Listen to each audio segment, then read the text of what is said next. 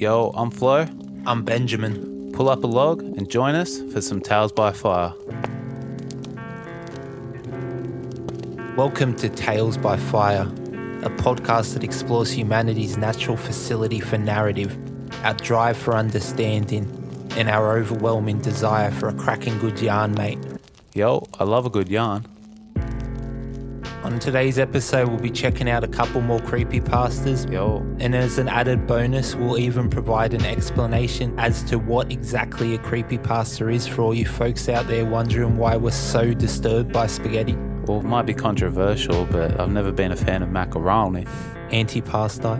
But in our first segment, we're going to be checking out conspiracy theory that Professor Oak would love, and then finish it off with a hectic retelling of an old Welsh tale written by Benjamin himself. So Ben, yo, what's good? Yo, keen to get in and start the tales. Since last episode, we've been talking a lot about what we can do with this podcast, where we can take it. We've got a lot of exciting ideas for how we can kind of improve and grow the segments we have and add in new stuff. Yo. The idea of this podcast is basically a work in progress. We don't want to just kind of settle on a formula. It's just to find new ways to explore and talk about stories. Yeah, whatever we come up with as a new segment, we'll give it a go, and if it works well, we'll try it, but if it doesn't and fails, we'll just drop it, never speak of it again. Yeah, I feel it's what makes humans more than anything else, is that we find narrative connections between things in nature, whereas most animals just go about the day. They can't connect the dots and bring it all together. They can't build, they can't create. All right, so should we jump straight into it then? Yo.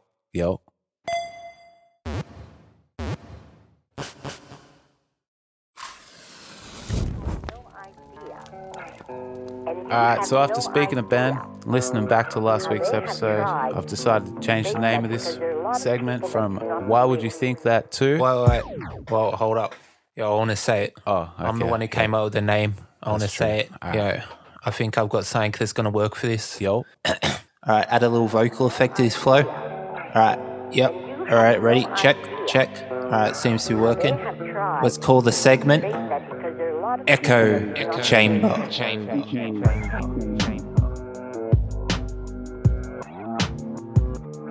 Ooh, nice. It seemed to go nice. Yo, that sounded I real think good. it works well. Take your mind back, listener. Roll back through all those harsh years that have transpired since, and take a journey all the way back to your childhood. Remember the innocence, the hope, the feeling that good things existed in this world and were out there to be had just around the next corner. Remember the excitement, the thrill of setting off on an epic quest with your monster friends right there beside you in your pocket. Remember when everything felt right, no matter who got in your way, whether fisherman or crook. Through perseverance and skill, you and your companions would overcome them. Nothing seemed insurmountable. There was nothing to fear. Then remember when you saw it. That tall, haunting tower appearing out of the fog, seeming to sway with malice, as if it despised life and all those who possessed it. Though it bore no eye, that tower possessed the ability to see into a person's very core, pry them open and reveal the darkness that hung inside like a phantom. As you walk closer and closer to that tower, remember the feeling that with each step, as that high-pitched beeps and wails began to dig its way into your brain, burrowing like a jug trio on the hillside. Each tone, each melody, accompanying each step, drawing you closer and closer to the deep truth that had been there hanging above you this whole time. Life is empty. Life is cold. Life is death. Further and further you sank into that all-encompassing darkness until death became all you knew, all you could love. You no longer had a choice. You needed to join beautiful death as soon as you could.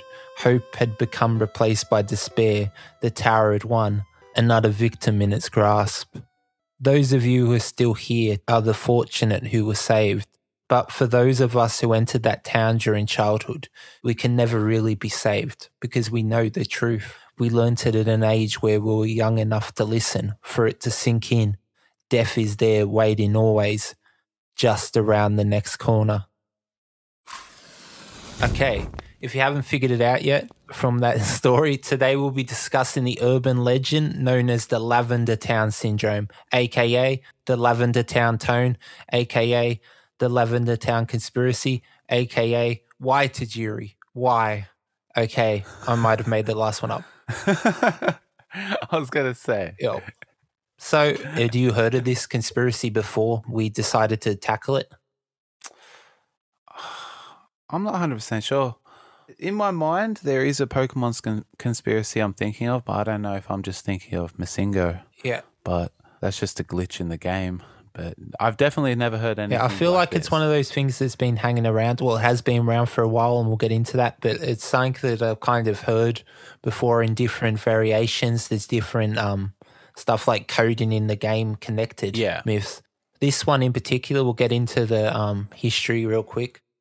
First appearing online on 4chan in 2010. There's some other differing sources. Some say Pastebin, but usually it's 4chan, and then the normies get it somewhere else.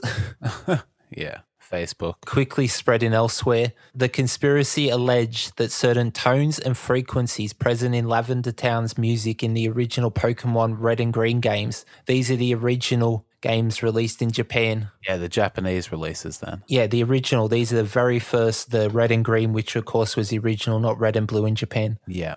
The release of these games and these frequencies led to a string of youth suicides across Japan in the spring of 1996, claiming an alleged 200 victims aged, depending again on the telling, between 7 to 12 or 10 to 18, so somewhere between 7 to 18. The waves of death was a result of the experimentation by the composer of the game with binaural beats that featured high-pitched frequencies only children and young teenagers were capable of hearing. The victims were said to have been driven mad by the tones of this haunting town, by this pocket world of death. They seemed to be driven compulsively to take their own lives, usually accomplished by hanging themselves or jumping from a bridge, roof, or any other raised platform they could find of sufficient height. Those who attempted to console the children, according to story, or intervene in their attempts were met with incoherent screaming that was animalistic in nature, sharp, desperate, and violent. Some reported symptoms included headaches, tinnitus, nosebleeds, sleep apnea, aggressive behavior, and general obsession with the video game. In some cases, these symptoms progressed and compounded until the victim felt compelled to kill themselves, while other times the victim seemed to be spared the final deadly symptom. God, I'm glad I played Blue version. So break it down simply. According to the myth, upwards of 200 or more children across Japan who heard this song were either driven mad or sick and then killed themselves as a result of these frequencies in the game. So it's not because of course Lavender Town in the game is the ghost town with the haunted. Yeah, it's the ghost town. Like tower and the... With, the tower and all the ghosts. And the Cubone with the dead mother. And you go looking for the actual ghost. And you go looking for... So it's not the actual, like, association with death of the town or any of that, which is what I feel probably led to the conspiracy. Yeah, it's the music that plays. It's alleged that the music itself, the actual use of binaural beats and frequencies that children could only hear and not adults, is what led to it. Oh, okay. Allegedly due to Kyoto Prefecture's disclosure laws and a possible cover-up by the Japanese government. Again, alleged, please don't sue me. Allegedly. We're not claiming any of this is real. We're just saying what's said on 4chan, and again, that's not reality, allegedly. The development team and Nintendo as a whole never faced any consequences for this tragic event, though, and this is a fact, allegedly, the only verifiable piece of this whole conspiracy, the games were recalled due to the frequency of the beat and were re-released again with the new music, which is the music we would have heard when we were kids, and I'm going to play a little bit of both in a minute. So they were recalled and re-released. So is that why they were re-released as blue and red version? Like they were re-released in Japan, were they just still re-released as green and red version? Yeah, they were still green and red in Japan. I'm not sure why they went blue. Maybe they just thought Squirtle needed some love. Okay. But that is weird, yeah. Maybe, yeah. We'll play the beat in a minute, but I was going to say, Flo, do you want to quickly describe what binaural beats are? I'll sum it up now, though, with a good description I found on binauralbeatsmeditation.com. They say, quote, "The science behind binaural beats occurs naturally in the brain. A different sound or tone frequency is sent to the left and right ears through headphones. Upon hearing the two different frequencies, The brain interprets one consistent rhythmic frequency known as binaural beats. The resulting frequency interpreted by the brain is a mathematical difference between two frequencies sent from the left and right ears. The brain then follows along the frequency and produces brain waves of the same frequency. This theory is known as frequency following response, FFR, a naturally occurring science that happens in the human brain, end quote. Even just reading that, I don't even fully understand it. I definitely think we need to look into this properly because it sounds interesting. So it's different frequencies out of different speakers. And again, from what I've read as well, it seems to work a lot better with headphones. Yeah, because it's direct in there, yeah. Yeah, I definitely think we should get into that more. There's probably a lot we could look into on that. Yeah. Should I play a bit of the original song? We'll check that out now then. Only going to play a bit because it is very repetitive and a bit annoying.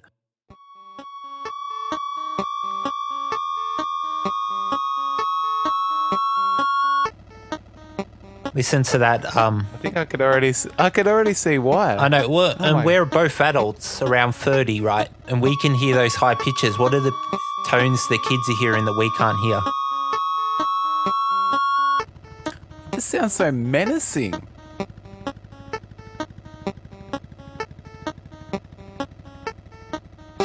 Oh, here we go. There was that drop. Oh, I did not expect that drop. I know. I think there's definitely something to these tones that can make you feel unwell if you sat there listening for this for too long. And this is what we were left with.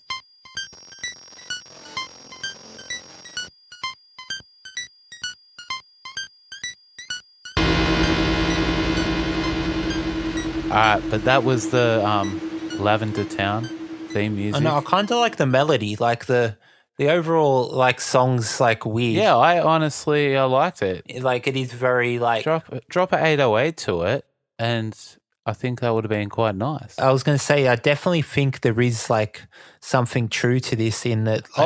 The beats and the binaural beats made the kids nauseous. And I was going to say we could get into the effects of that a bit, but yeah, we'll do that in another episode. That's what I was thinking. Yeah, because binaural beats definitely have an effect on you, and there's definitely tones you can hear at a young age because the frequencies you can hear get worse and worse as you age. It was like that ringtone that we used to have when we were kids that adults couldn't hear. It was just like the high-pitched beat. Yeah. So your phone could ring in class and the teacher couldn't hear.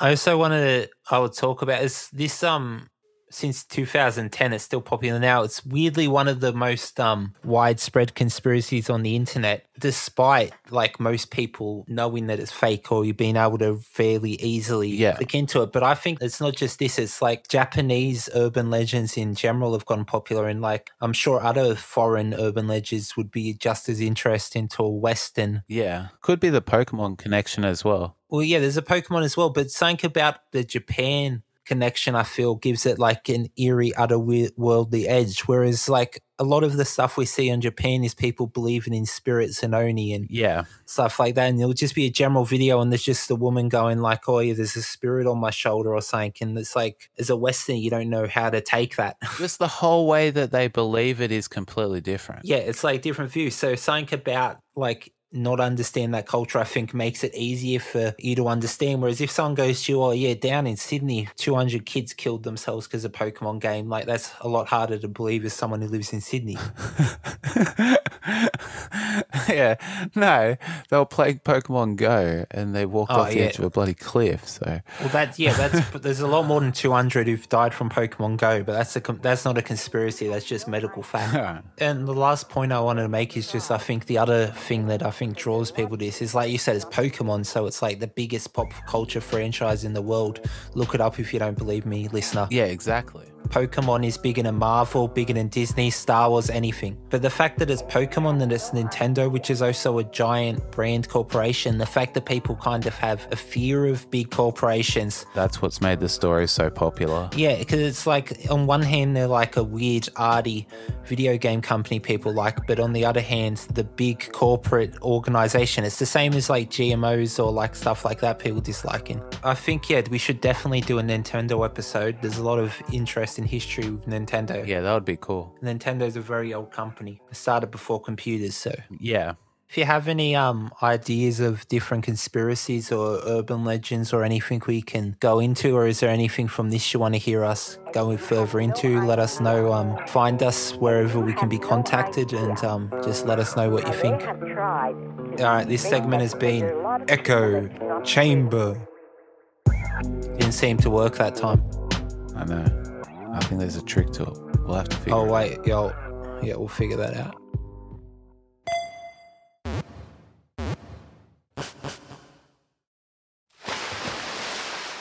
Come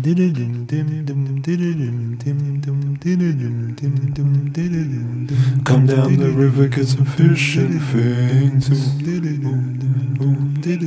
I'm a bear that speaks, what the fuck you think? Hey, I'm Bericles. Wanna fish? Come down the river, I'll slap one out of the water for you. Wanna fight? I'll slap you out of your shoes. I'm Bericles, by the river. Come down the river, get some fish and things.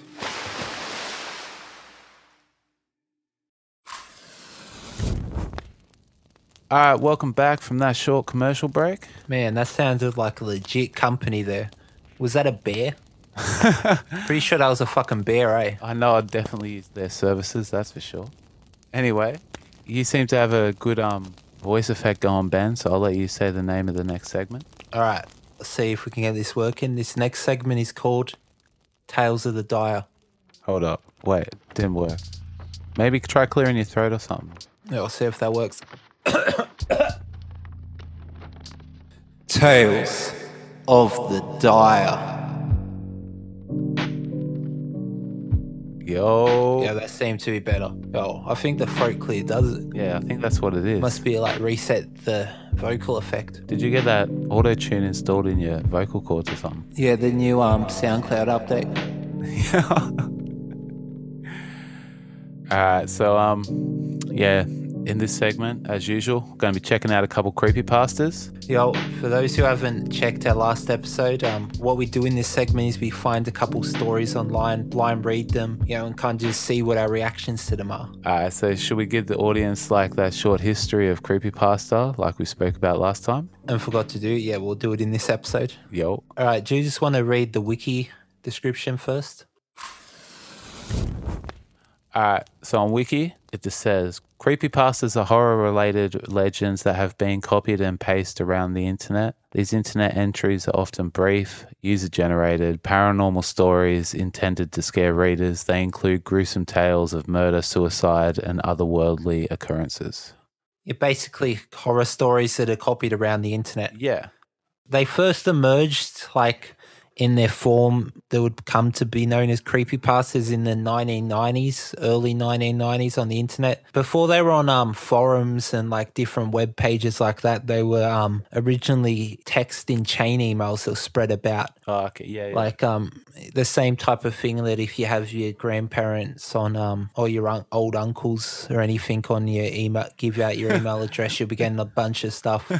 Yeah, the definition is expanded over time to include most horror stories on the internet and adding the names to the norm. But personally, I prefer the old school, just anonymous. It makes the feeling of it like the fact that this is someone telling us the truth of their life and then going off anonymously. If the name's there, it's like, well, it's obviously fake. Yeah, someone that's not going to put their name to it, it doesn't necessarily mean that they're not being truthful. It just means that it's just that fucked up they don't want to put their name to it. I have nothing against offering your work, but to me that's like it's a bit different. Yeah. All right, for the name though, because I know people are wondering about the name. The name originally comes from copy paster or copy pasta, which originated around 2006 on 4chan. And which refers to stories that are just copied and pasted as the copy paster. Yeah. And spread amongst forums, right? And then I didn't even think about that. Yeah, I thought it was copy pasta, but it might be right because they're copying and pasting the stories. Yeah, it's copy pasted, but then when it came around to any horror story, it started getting referred to creepy pasta. Yeah. And then I looked this up and there's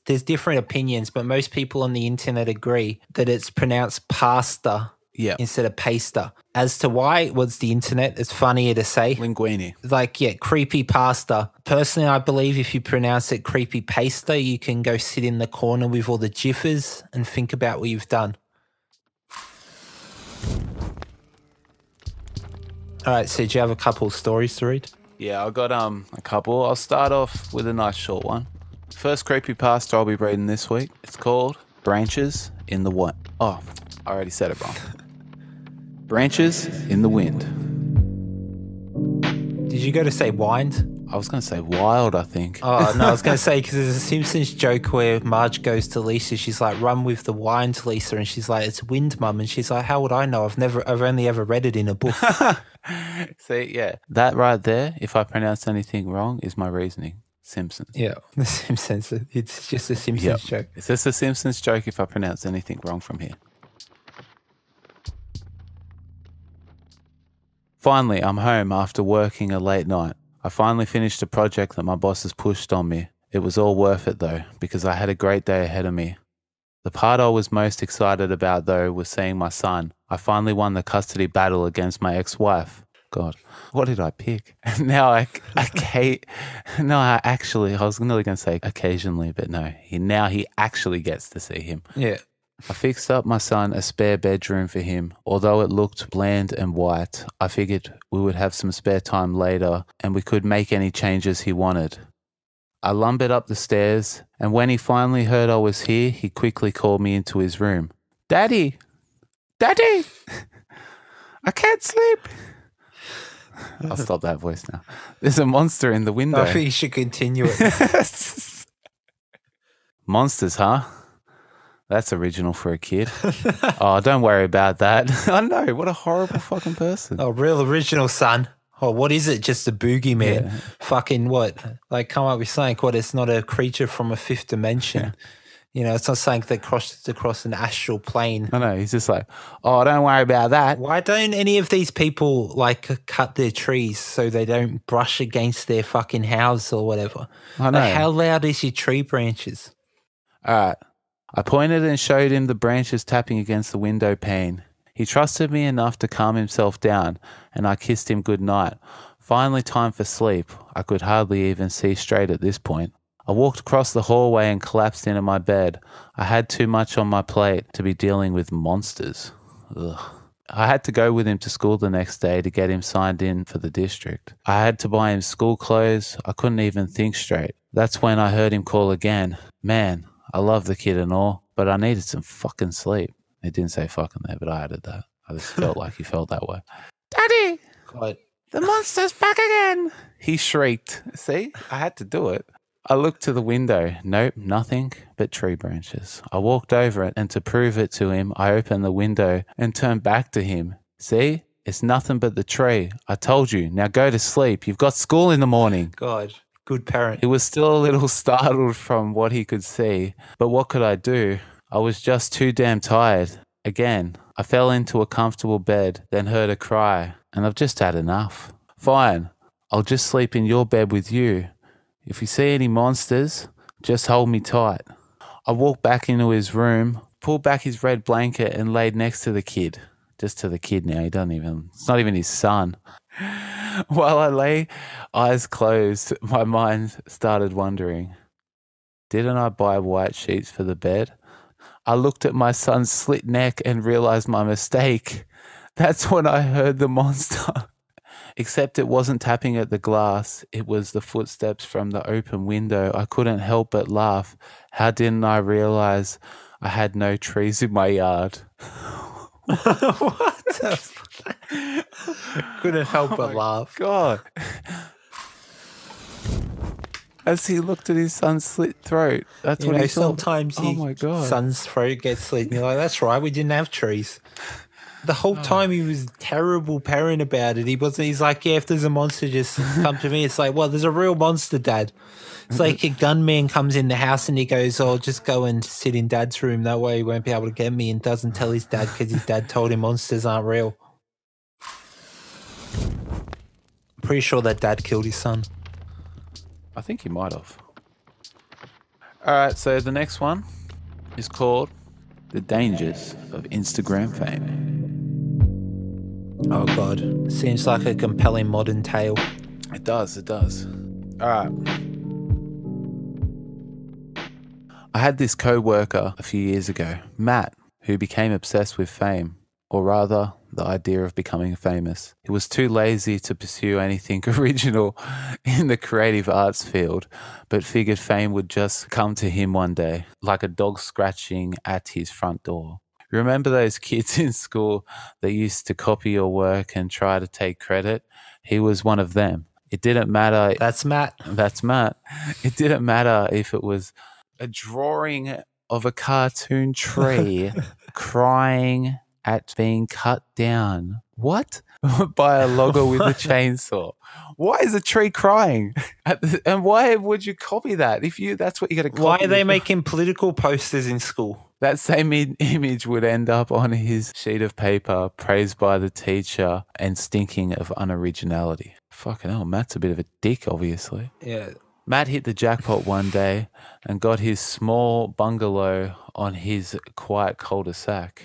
It was away from the sound of emergency sirens and gridlock in the city. The bungalow itself was a cookie cutter and looked the same as every other house. A perfect fit for Matt in that way. Anyway, he bought the place at auction for dirt cheap and had to throw out the leftover contents. He chucked out everything from the old piss-stained Chesterfield with cigarette burns. That's a good rap name for a rapper from Western Sydney. Piss-stained Chesterfield.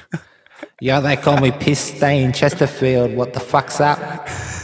Piss-stained Chesterfield with cigarette burns to some ugly beige kitchen cabinets covered in pork grease. Oh yeah. And God knows what. Something of interest that Matt found in the house hidden in the bathroom closet was a large cardboard box marked vaguely as old stuff. Old stuff. God. He was curious, as anyone would be, so he lifted out the box and placed it on the scraggly carpeted floor. He had this cheap orange penknife in his pocket that he used to sharpen sticks with as a kid. He was never without it. Anyway, he cut through the tape and couldn't wait to see what was inside. I feel like that knife is going to come back. Yeah, you never trust someone who carries a knife to sharpen sticks. Why does he need to sharpen I sticks? know. Fucking hell. Is he got a bow and arrow? For one, he already has a knife, so use that to stab someone. Yeah, I know. So he's a psycho, but not a smart one. There was photographs. There must have been hundreds, maybe even close to 1,000, all glossy in mint condition.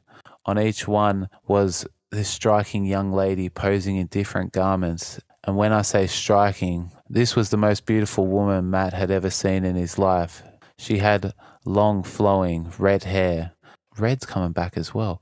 Long flowing red hair down to her shoulder blades with blue eyes, so inviting you'd think you were a kid with free reign of the candy store. Oh yeah. Her eyes, they seemed to jump out of each picture. In some of the photos, she was modeling bare summer swimmers. Okay. What a bare summer swimwear. Bare summer She swimwear. dressed as a bear. Okay. Yeah, it's the bear from the ads back. Like he's come back. And then cozy knit fall sweatwear and others. So who was she? There was no name etched on the box or scribed anywhere on the photos. Matt rifled through several to see if there was any means of identification. That afternoon, he lost track of time until it was dark. He bruised himself, flicking... What? He bruised himself flicking through each photo. Weak guy. What, on his fingers? It's hard flicking through them photos. Or like emotional bruise. Maybe. Did he get an emotional bruise from looking through the photos? Oh, her eyes staring right at him. Each newly discovered pose gave Matt his sense of wanton desire. Those piercing blue eyes grabbed him in a way he'd never felt before. Flick, flick, flick, flick. Each newly discovered photo was more desirable than the last. Each new outfit skimpier. Oh, he's getting into it now. Until close to the bottom of the box, she was out of her clothes altogether. Matt, you creepy cunt. Put the box down, all right? Fucking Matt. Matt had an Instagram account. What? Oh no, he's going to start posting videos of this candy shop woman. It started for him as a small piece of social media enjoyment. He wanted to see what his favorite wrestler was benching during workouts. Fucking, I wonder who it is. Probably Chris Benoit. Sounds of this guy. He's into the psychos. He wanted to know what food affects his sleeping patterns. He wanted to see behind-the-scenes makeup effects applied to actors on set during the making of his favourite B-grade movies. Okay. These were primary interest until he discovered Instagram models. Oh, God.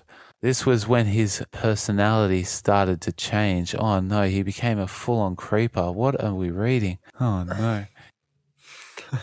In no time, Matt's account was flooded with constant updates of images of beautiful women, all sipping iced lattes on verandas, supposedly in Southern California, wearing just enough clothing to satisfy the content rules and regulations.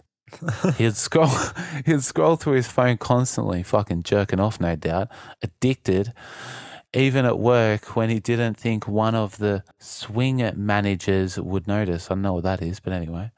He'd be stood there ogling. Ooh. Eventually, he lost interest in wrestlers, the movie stars, the B-grade movie horror icons, until it was just a slew of different models of all shapes and sizes appearing on his phone, each satisfying and perverted curiosity in a different way. This guy's like a collector. He's going to kill people and collect like faces or some shit. Someone call the police on Matt. All right. Earlier, I'd mentioned Matt's little character flaw. He's obsessed with fame. Well, some of these models on Instagram have millions of followers, and those followers in turn give them millions of likes. Those beautiful little seals of approval, that nice dopamine shot you get through the day. Sometimes it can get lucrative when it comes to sponsorships and advertising, so fame and money just from posting stuff online. Well, Matt thought to himself, why not create an account using the made-up name and post these newly discovered photos? If this perfect girl could draw the followers like him, he'd achieve everything he'd ever wanted. What, so he doesn't want the fame, he just wants people liking his content. Well, why? Yeah, because he won't be famous because no one knows who the fuck he is. So he's the opposite of famous. He's going to be getting guys sending him dick pics. Is that really what he wants? A ghostwriter of a book isn't famous because no one knows who they are. If your name's not out there, if your face isn't out there, you're the opposite of famous. You're anonymous. Come on, Matt. It's what I said, though. It's him taking the photos of this woman who's probably a dead woman because it's a creepypasta and posting them on Instagram to try to get likes. Matt didn't show up to work after that. He didn't call in sick or request emergency vacation. He just never left his house. The large computer screen in his bedroom gave him all the Instagram feed he could handle. Days turned into weeks, and Matt's appearance changed. The formerly freshly 200-pounder had wilted and become almost a skeleton. His face was drawn and sunken. He didn't care. The new Instagram account was booming. So, like, he's obviously been on the heroin as well. His face is sunken. Hasn't eaten. Yeah, I know. In just a few weeks, this mysterious girl's face and body had lured over 10 million followers from around the world to gaze upon her. Matt's inbox was flooded with messages of wanting from fans and begging for another fix. Messages pertaining to marriage proposals, job offers, and sponsorships were in the hundreds of thousands. She was the newest Instagram sensation, and her name was Nia Savani. Fucking Nia Savani. That sounds real. Yeah. Nia Savani. Matt was proud of creating the name. It was probably the most original idea that ever entered his farcical grey matter of his brain. God, that's sad. Matt had made money, but more importantly, gotten his taste of fame, or rather, Nia's fame. Soon, Nia's wings were spread to more than social media. Her face was appearing on the news channels around the world. The general public even became obsessed with her, especially since they had only seen pics and no video footage. There was one news story. It must have scared Matt even before everything else happened. Oh no, what's about to happen? Mrs. Gould was interviewed on one of the news channels. She was in her 60s but looked older. The 6 packs a day smoker kind of person, you know? Fucking hell. Fucking old Betty. On the program, she claimed to be the mysterious girl's mother. I'll never forget her face. It was chilling. She was sobbing uncontrollably, pleading for the page to be taken down. She claimed Nia Savanti was, in fact, Megan Gould. Fuck! What was Is that you, that? Alice? Fuck. Jesus. Alice What? just banged on the window and scared the fuck out of me. All right, we'll be back in 2 seconds. Jesus Christ. Yo. Yo. Fuck it, hell, that was scary as fuck. You should leave that in the podcast. Where was I even up to? Okay, let me look. Face. Okay, yeah. All right, I'll get back to this. Jesus, just got a bit of a scare. She claimed that Nia Savani was, in fact, Megan Gould. Megan went missing from her home 3 years ago, leaving behind a pool of blood. Nobody was ever found. Matt, being so infatuated with Nia, didn't care. He continuously posted the photos, sometimes as many as 6 in a day. Jesus, how many photos does he have? He had thousands, it said. Jesus. Just to satisfy the public's craving as well as his. He didn't care for anything else. His lawn was overgrown, jungle, flies that zipped around his kitchen, spewing up dirty dishes. What? His pet goldfish floated dead in his dirty tank. All meanwhile, Matt's own personal health must have declined. Then one day, Nia's account stopped updating. Matt had used up all the photos from the box, all of them, except for the all natural ones at the bottom, meaning the nudes. Oh, fuck. Well, these days, that's all right. Just start making OnlyFans. This guy's definitely going to get arrested by someone. Instagram had verified itself as a profilable tool, and Matt's ghoulish face salivated at the thought of creating an OnlyFans. I called it. OnlyFans account for the raw photos. God's sake. The amount of money and fame involved here could be a positive goldmine. Oh, fucking hell. Matt had been using a scanner connected to his computer for uploading the physical photos, so he proceeded to start with a new batch of skin. New batch of skin. Oh, That's disgusting. Why does he say that? I told you he was going to collect faces. At first, he estimated there must have been a glitch on his PC. The photo didn't upload properly. It just presented him a dark, faded image. He couldn't make heads or tails of it. He removed the physical photo and put it back to scan again. All while this was going on, Matt didn't notice the figure standing in the corner of his bedroom. Oh, God. Matt's face dropped when he looked at the screen. It couldn't have been real. The image that scanned on his PC was of him, sat in his bedroom at his computer desk. The image was taken from the corner of his room. At this point, Matt was breathing heavily, like I am, feeling his ribcage tickle. He began to turn his head slowly, and his peripherals gauged a dark whirling figure with bent knees and bony limbs. He was facing it, but the shape just stood there in the dark. The tension was too much. Then he heard a voice. His ears positively prickled up. Then he heard a guttering voice whispering from his computer screen. My name is Megan Gould.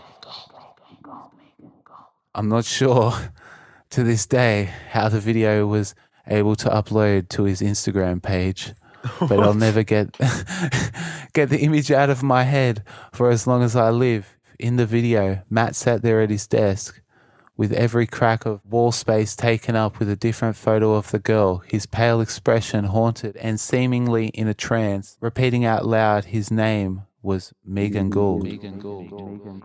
Slowly carving his own face off down to the muscle fiber with his orange penknife. You called it. Brought it back. You called the face being fucking carved off. I knew it was going to be the penknife. He collects his own face. Oh my God. So the demon. That's Matt. That's Matt. No, that's Megan Gould now. Oh, so that's the end. Story. Yeah, that's the end. What the fuck? It's the carves his face off, and how did he upload it to Instagram? And Instagram lets it up. God, I know. This is why you don't join OnlyFans, people. That was definitely creepy. I don't understand why he's so obsessed with Instagram. I know, he was into his wrestlers, and then he got into Instagram models, and then he was starting an OnlyFans because he thought he was getting famous, and then he peeled off his own face. All right, so that's it this week for Tales of the Dire.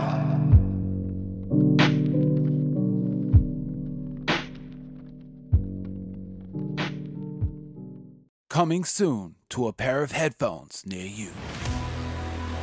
For as long as mankind has been wandering the earth, we have come together and gathered to share our knowledge. Some have told tales that make us wonder, while others make us ponder the big questions. What am I going to have for dinner? Balsamic glazed steak rolls? Or a strawberry kiwi fruit pizza? Can we get back on topic? This isn't an ad for Uber Eats. But as hungry as I might be, nothing beats those conversations with friends. When they tell us something that makes us say, Oi, get fact, mate. coming soon to Tales by Fire.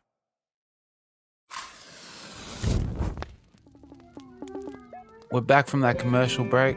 It's our third segment. Do you want to let them know what it's called, Ben? Yo, this third segment's going to be a little different than the other ones. This segment's going to be called Law Report. LORE Report. Yo. Law Report. In this segment, we're going to be reading myths, legends, and rewriting them into our own words and retelling them for you, the audience. So more of a dramatic reading, bit of more production. Let us know what you think, whether you prefer this format or whether you like how we switch between. So it's just going to be more so like old myths and legends that we find and us just retelling them, rewriting them in our own words, and then, just telling them to you, the audience. Yeah, retelling the stories in our own words, sharing them the way they were meant to be shared originally. Yeah, like with a little extra production value, like you said. Yeah, with production value. All right, so we'll just may as well jump straight into it. I'll let you take it from here. Let's go.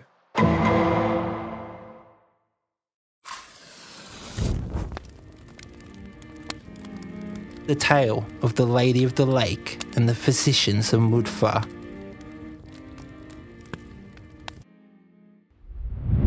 In the south of Wales, under the shadow of the Black Mountains in the hamlet of Blood and Swad, lived a widow farmer and her only son.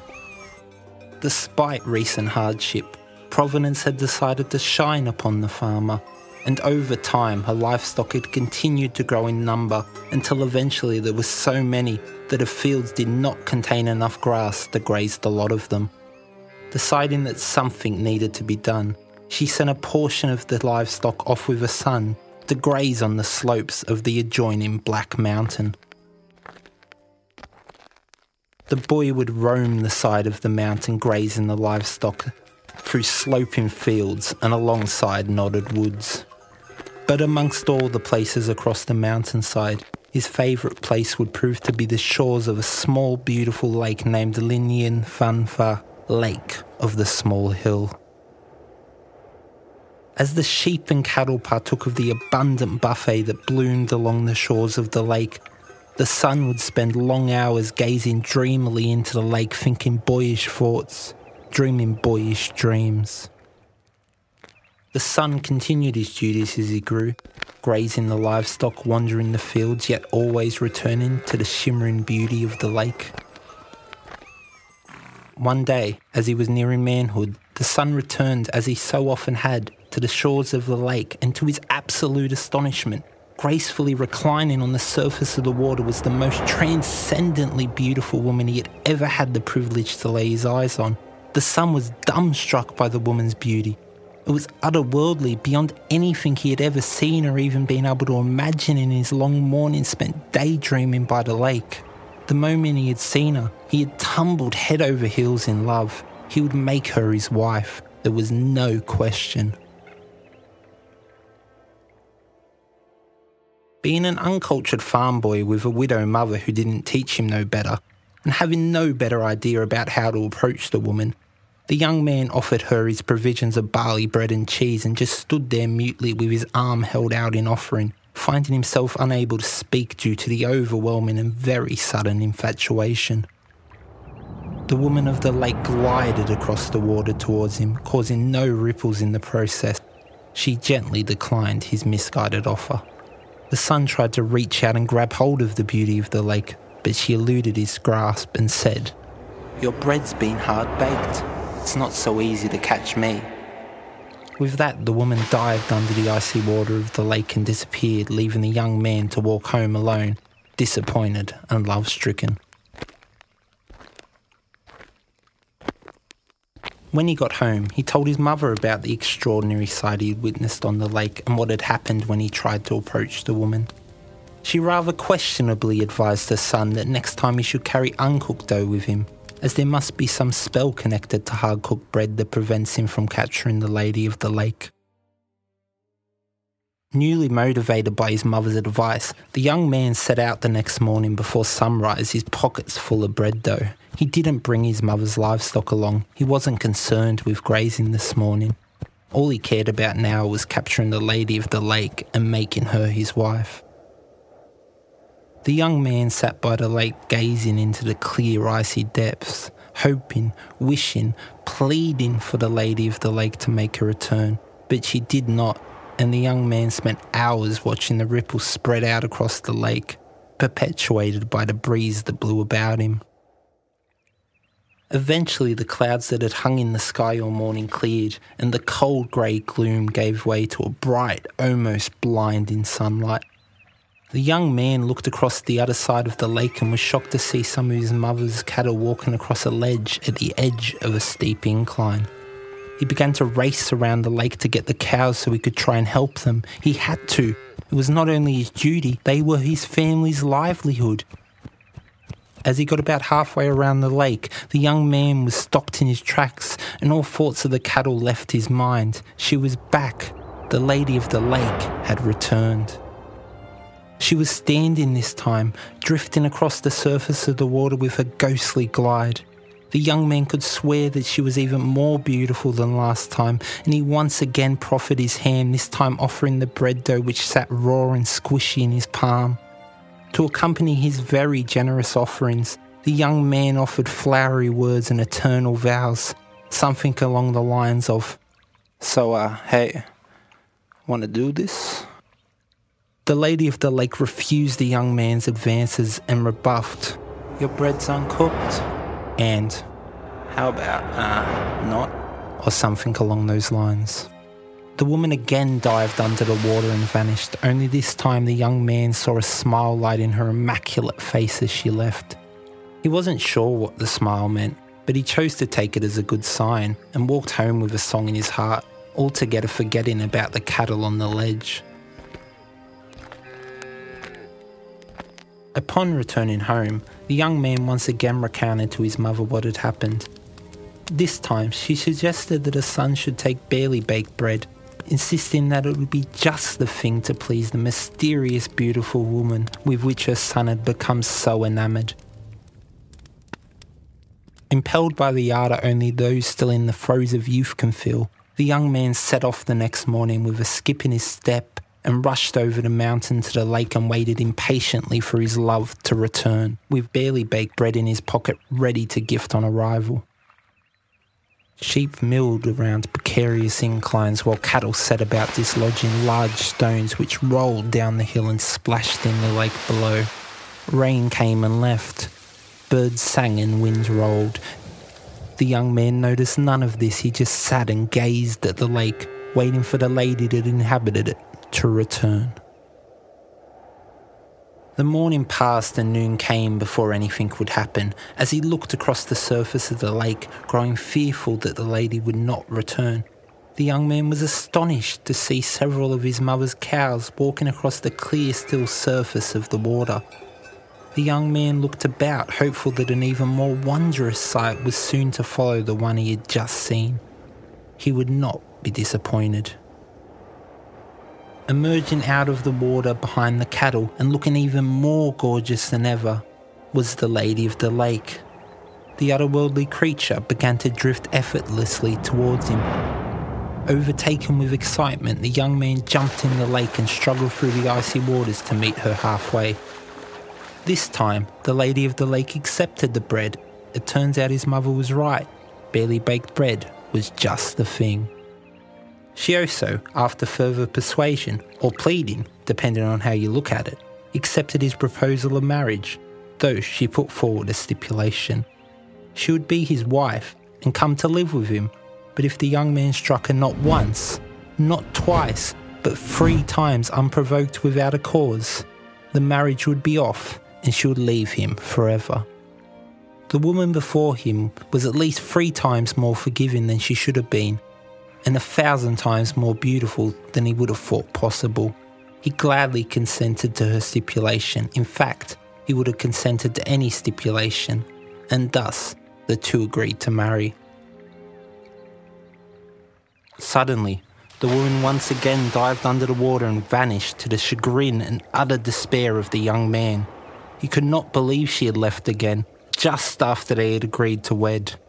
The grief was overwhelming, and he could not see how he could continue to live in this world without the woman who now meant more to him than anything else in existence. Just as the man reached the brink of despair and was on the verge of drowning himself in the beautiful lake that his love had appeared and then vanished into, a wizened old man with a broad build and a noble bearing emerged from the lake, followed by 2 identical women of exceeding beauty. When the wizened old man spoke, he bore a vigour of youth in his tone. "So, you want to wed my daughter, do ya?" asked the old, mysterious man. "Yes, sir," replied the young man. The old man consented to the union on one condition. He would allow the young man to marry his daughter, but only if he could distinguish the object of his affections amongst the 2 identical women now standing beside him. He only got one chance, and if he chose wrong, everything would be lost forever. The man didn't know what to do. The 2 women looked exactly alike. He didn't see how he could possibly distinguish his love amongst the 2. The man narrowed his eyes and scanned the 2 women, but could find no feature to distinguish one from the other, and once again considered whether he should just drown himself and be done with it. Suddenly, the woman on the right slightly moved her left foot forward. The movement was subtle, but it caught the young man's attention and answered his dilemma. The 2 women had identical sandals on, but both had tied them in slightly different ways. Luckily, the young man had spent time admiring the beauty's ankles and knew how his love had tied her sandals. He reached forward boldly and took her hand. "Once and done," said the old man. "You've chosen correctly. I'll give my daughter's hand in marriage, and as a dowry, I'll give as many sheep, goat and cattle as my daughter can count without needing to take a breath. Be a good, kind and faithful husband, and they and my daughter are yours. But treat her unkindly and strike her not once, not twice, but 3 times without cause, and she and the livestock will leave you and return to me." The young man agreed to the arrangement, and his bride set off counting her dowry. In rapid succession, she counted in 5s. 1, 2, 3, 4, 5. 1, 2, 3, 4, 5. 1, 2, 3, 4, 5. 1, 2, 3, 4, 5.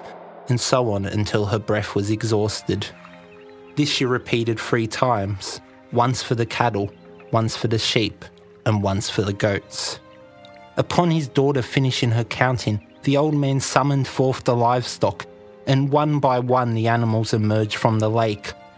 Off in the distance, one of his mother's cows tripped over the edge of a steep incline and broke its leg. The young man, of course, didn't notice.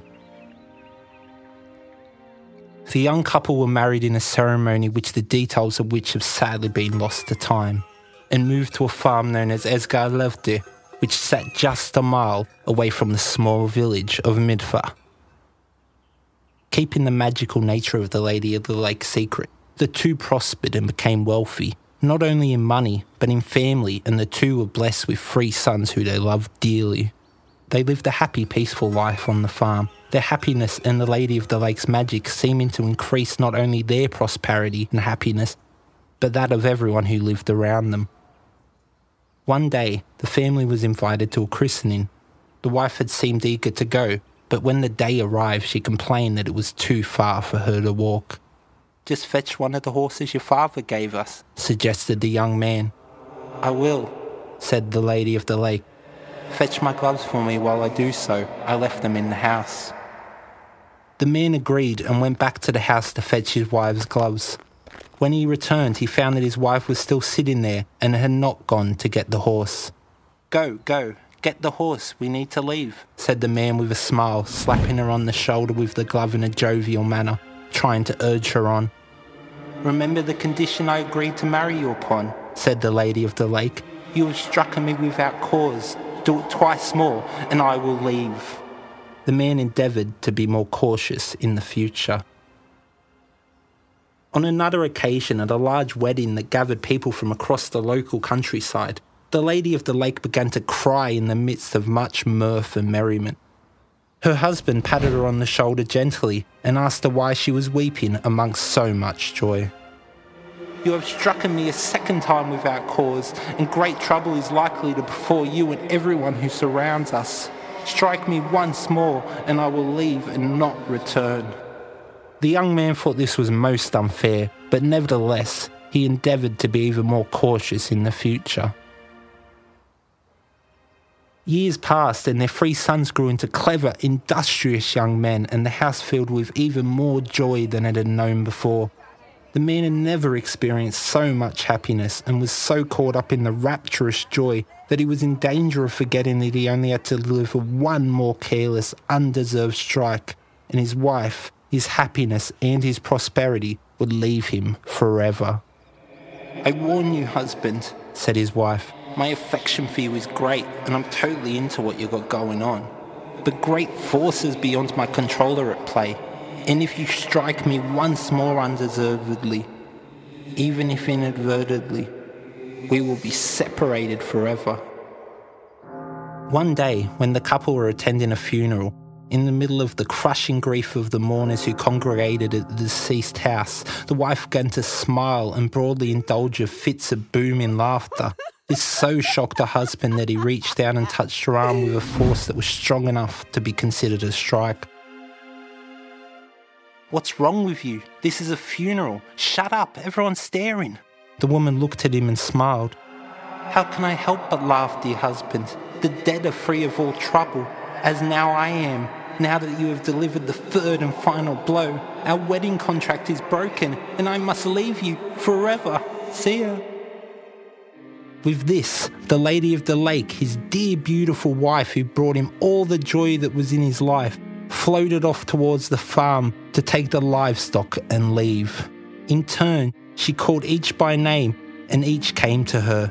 Even the small black calf that had been slaughtered the year before rose from the dead and joined her. The woman guided the livestock across Midfire Mountain and took them to the lake whence they came. Once there, each in turn dived under the cold still water and disappeared never to be seen again, leaving no trace of their existence save for a deep furrow at the edge of the lake which lasts to this very day and proves the truth of this tale. What happened to the distraught and abandoned husband is sadly unknown, but one can't help but grimly speculate that perhaps he took that final measure he had considered all those years ago and finally dived under the water himself, never to return. It is said that the sons of the Lady of the Lake would often roam the edge of the lake, gazing dreamily into the depth, hoping that their mother would once again be permitted to show her face in the world above the surface of the lake.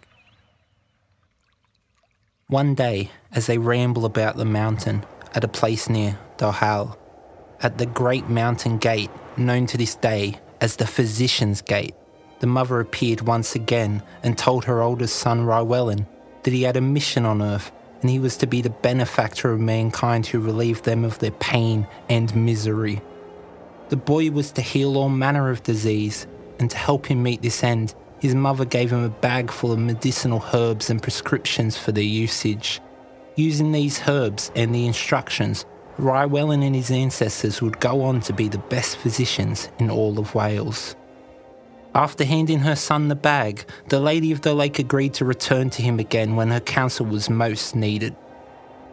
On several occasions over the years, the woman met her sons on the bank of the lake, even one time venturing with them to a place known as the Dingle of Physicians, where she pointed out various plants and herbs which grew in the deep wooded valley and possessed medicinal qualities, and described their usage.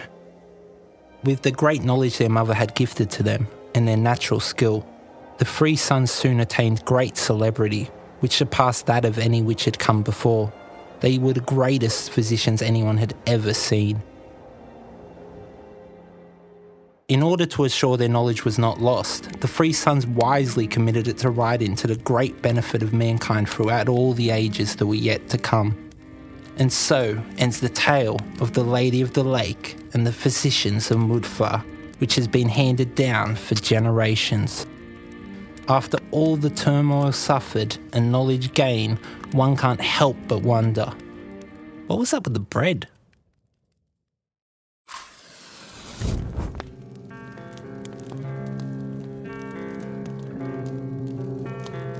Thanks for listening to today's episode of Tales by Fire. If you swipe or click on the cover, you'll find the show notes where you can find all our social media links and other information on today's episode. And if you'd like to leave a voice message, we can play on the show with any suggestions, questions, or your own short stories we can react to or tie into an episode. Just visit our page on Anchor at anchor.fm/talesbyfire. Or if you're an old school fan, you can send us an email with a voice message or a short story that we can read out at talesbyfirepodcast@gmail.com. Or follow us on Twitter at talesbyfire and leave a comment or to send us a DM. And if you enjoyed what you heard on today's show, make sure to like, subscribe, and leave a 5-star rating review wherever you listen to this podcast. And make sure to go tell a friend to check us out and give us a listen.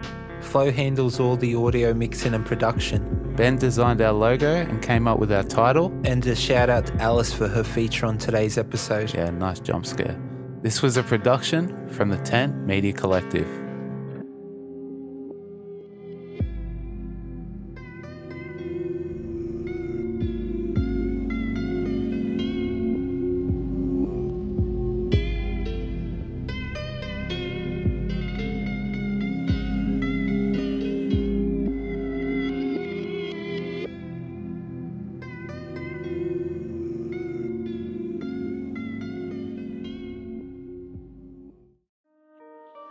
Hey guys, if you or any of your family and friends are affected by anything in today's podcast or have been struggling with mental health, swipe or click on the cover art to find show notes where we have links to Lifeline or the equivalent in your country. Thanks for listening to today's podcast.